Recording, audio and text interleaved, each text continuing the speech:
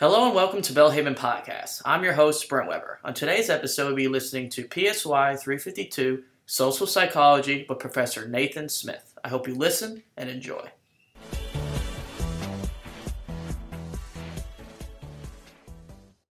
And continuing on with a few additional biases in social cognition. The first one, illusory correlations. That is, seeming relationships between things that are actually random.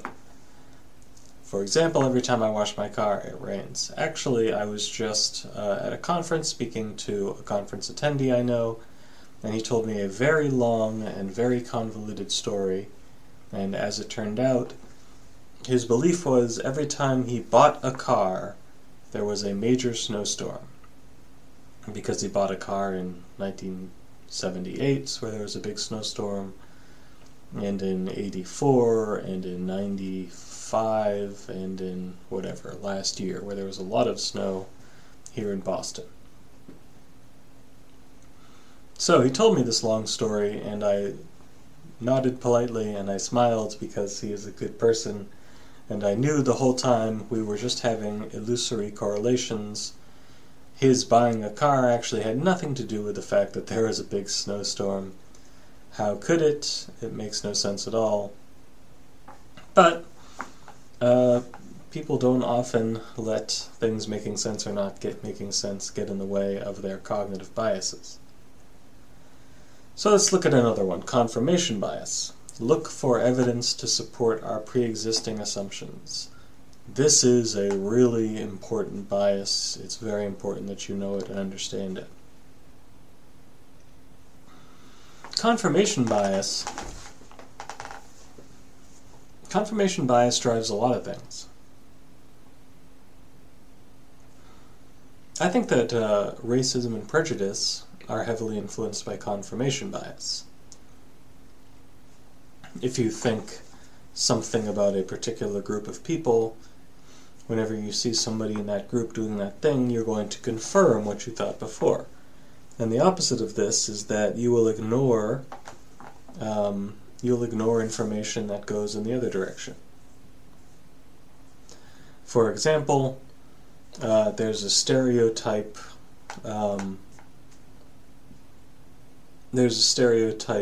that people of Asian descent are bad drivers. That's a racially based stereotype that is commonly understood. Now, the way confirmation bias would work in this situation is whenever you see someone who is Asian driving and they do something bad or something you don't like, in your head you go, well, you know the stereotype about Asian people being bad drivers. Now, the reason why this stands out to you is that you're confirming the biases you already have.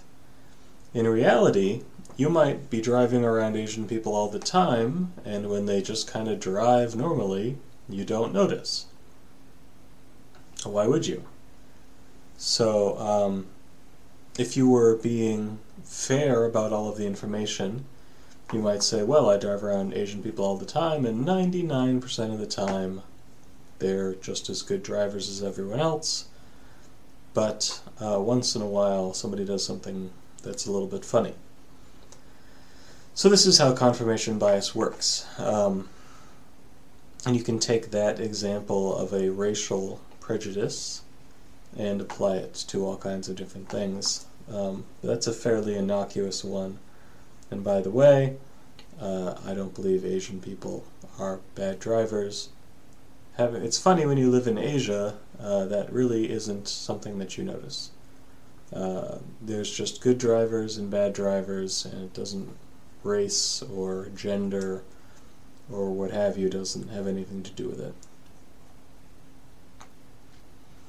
So, overall, these biases can sometimes be helpful, and other times can lead to errors in social perception. When we think about racism and prejudice, we think about errors.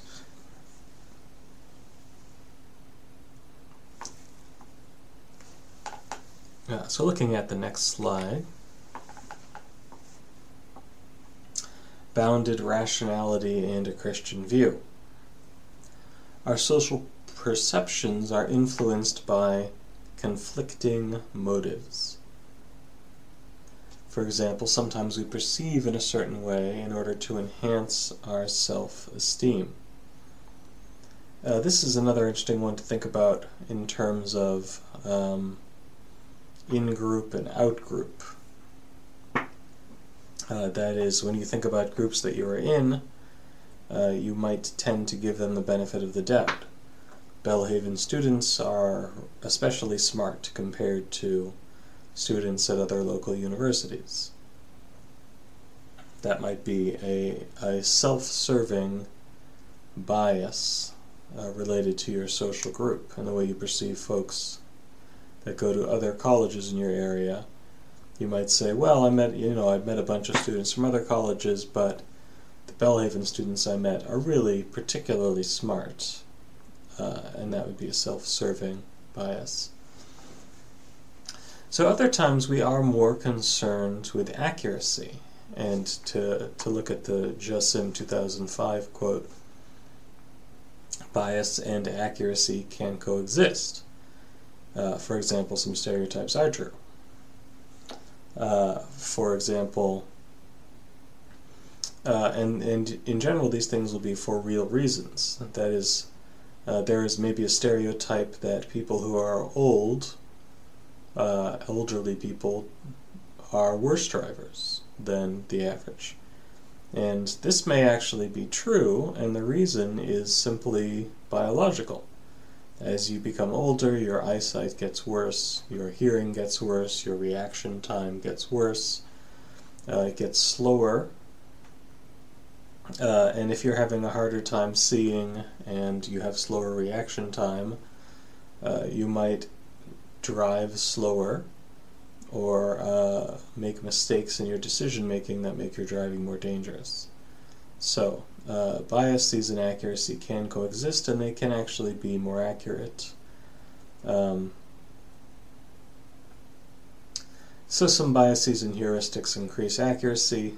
There are different levels of perception, that is, of a large group versus of a small group, or of an individual, and this may also differ in accuracy.